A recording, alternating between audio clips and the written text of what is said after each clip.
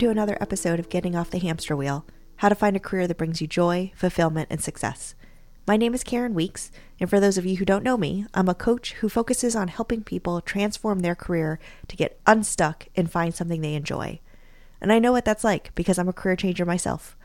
My goal with this podcast is to have people feel inspired if you're feeling stuck in a career or if you're struggling to picture yourself in a new career because you have so identified yourself by what you do today.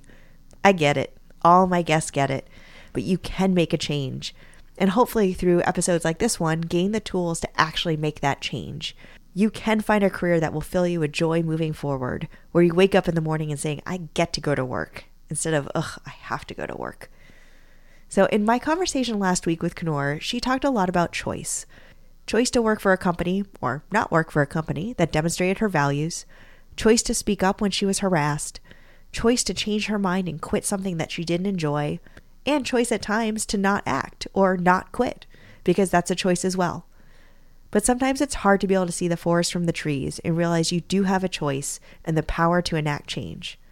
Sometimes when you're stuck in a career or a role and lost in the fog, it's hard to see a path out. I work with people in these spots in their life all the time. You need a beacon, a lighthouse to guide you through that fog, to get free from being stuck and find a path to something new. At many times, including in blog posts, I've talked about the Serenity Prayer. I'm not a religious person, spiritual maybe, but not someone who normally turns to prayer. But my grandmother was in AA for 32 years, and she ingrained the Serenity Prayer into our lives. It was her mantra for all those years, and I truly believe the main message of it. So let's use this as a guide for this week's challenge to help you see that you do have choices even when you're feeling stuck. So to kick us off, challenge number 1, brain dump all of the things you want to change.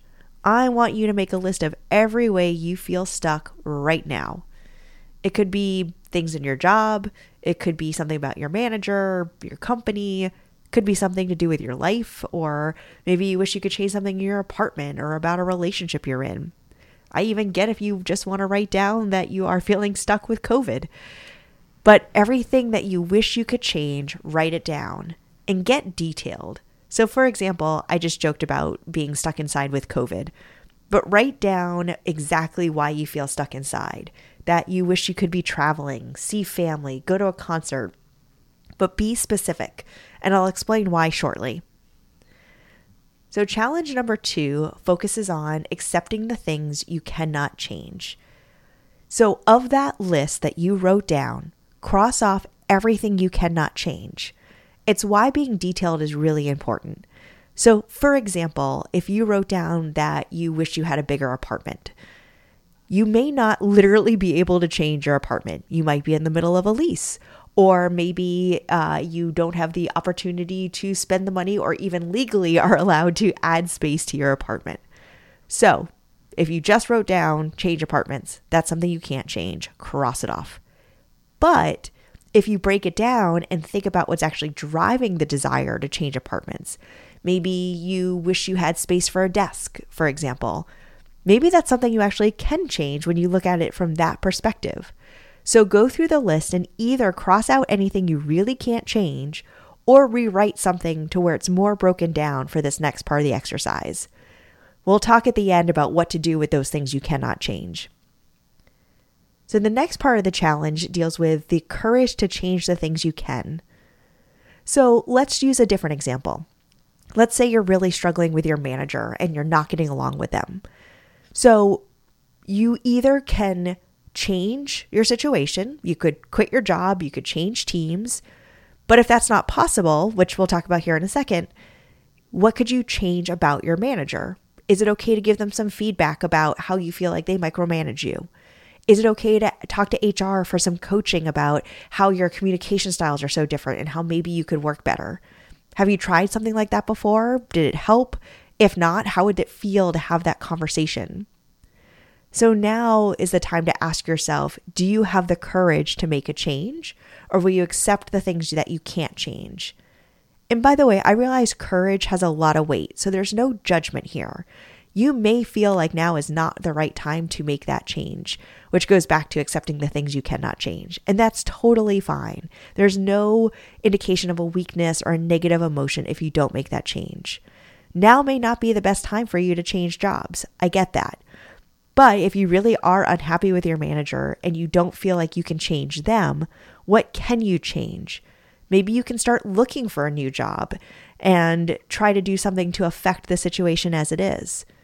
And if not, maybe it's thinking about what you can focus on while you can't make that change. So let me give you a real example. A couple of years ago, several years ago, I found myself in a job that was not the right fit for me in a town that wasn't the right fit for me. But I had made the commitment to make that move, so I was going to stick there for 2 years. So while I couldn't change the job, or I chose not to change where I was living, what I did do is make the most out of the situation. I went to grad school because I had the flexibility to do so when I wasn't working a very demanding job. My husband and I would go to other cities to explore places we could move to in the future. We made a financial action plan about how we were going to make the move when we were ready in 2 years.